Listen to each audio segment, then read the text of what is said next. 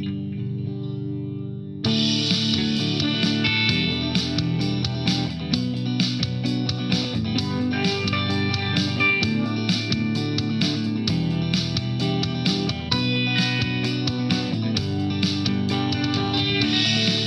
is 5 Minutes with Phil, a daily devotion for people on the go, brought to you by Tabor Church.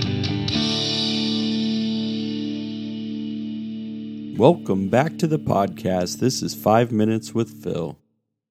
So Wednesday of this past week, I did my first ever Zoom chapel, and so it was interesting. It was different. I wouldn't say that I would recommend it for a continuation of wonderful times, but it's an opportunity to connect with people.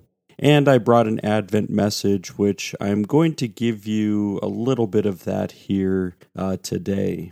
And I started off with the question, so what are you waiting for? So that's one of those questions that, depending on how you're asking it, which words you're going to emphasize, it brings a whole different meaning. So I've been sitting in traffic and I've been yelling at what are you waiting for? Meaning I'm impatient, you're not moving, let's go, right? To understanding, sitting down with somebody and asking them, well, what do you think you're waiting for in order to do whatever it is that they were going to, do?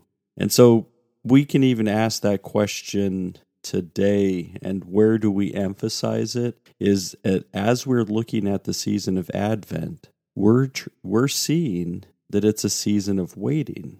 And in a season of waiting, we ask this question, what are we waiting for? So I know that I don't have to tell you this because we already all know it, but we live in a culture of immediacy. We don't like delayed gratification. I've talked about this on the podcast in the past about even some of the psychological tests that have been done. They kind of prove that we don't like delayed gratification. We like to have it now, and we'd like to have it the way that we want it now. And it means that we're not going to wait for anything. I think this is where we have gotten ourselves into a fair amount of trouble, generations and generations of people who have started with credit cards. Credit cards kind of epitomize the let's get it now instead of waiting mentality. Now, I'm not trying to be able to demonize credit cards. There's enough Dave Ramsey-ites that are out there that'll do that for you. But what I am saying is that what does it tell us if we are saying I'm going to, whatever it is that I want, I'm going to buy it now and I'm not going to wait for it. I don't want to wait. I don't want to sit back. I don't want to figure out this whole thing, and I just want to get it now and I want to get it over with or whatever. I mean, so why are we trying to just, kind of just move into things and move into situations just so that we can try to get past it? As you also know, we live a lot of times in waiting. We are waiting a lot. I mean, even back when there was no pandemic, we'd wait in lines, right? We would wait in lines while we were in our cars, called traffic. Now I live in Chicago, and Chicago has really bad traffic on a regular non-pandemic situation. It hasn't been so bad right now because a lot of people, I think, are working from home, staying home. And so there's not quite as much traffic. But if you're thinking about much of our lives, it's waiting. We're waiting for the next move. We're waiting for the next job. We're waiting for the next relationship. We're waiting for you fill in the blank. What are you waiting for? That goes back to our question, right? What are we waiting for? And so I'm going to take you to a passage today that helps us to determine what we're waiting for.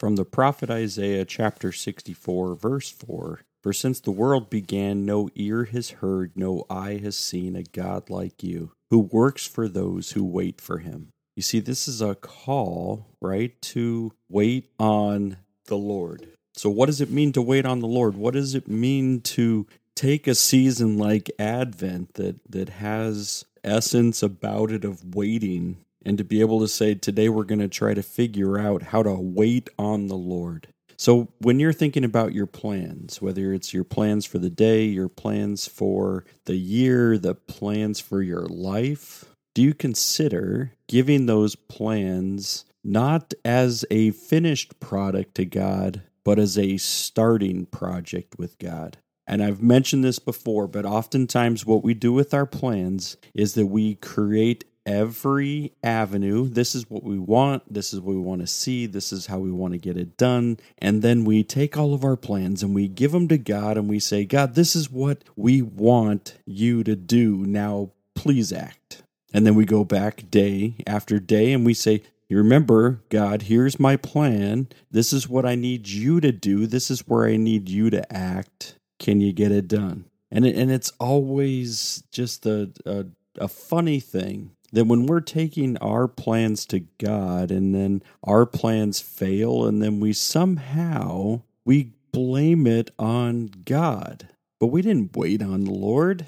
We were impatient, and so we were trying to create a plan. We were trying to rush through something because we never wanted to wait. We were impatient. I'm always reminded of Abraham and Sarah, as God promised them a child, and it wasn't happening for them. They were both in their old age. It says that they were worried that this wasn't going to happen, so they said, how do we need to make this happen? You need an heir. Here's our slave girl. Why don't you go and sleep with her? Let's figure out, at least you can have a child. And so they rushed through this. It wasn't God's plan for that to happen. Now, God didn't waste it. And he didn't say, this is illegitimate. He said, this child too will be blessed. But this is not the way that God wanted it to happen. But they rushed into something, believing that this was the plan. What are you doing to wait on the Lord today? We're going to talk a little bit more about waiting coming up next week, but I want you to start with that question because it is important for us to consider. What are we waiting for? All right, everybody, have a great weekend, and we will see you again on Monday.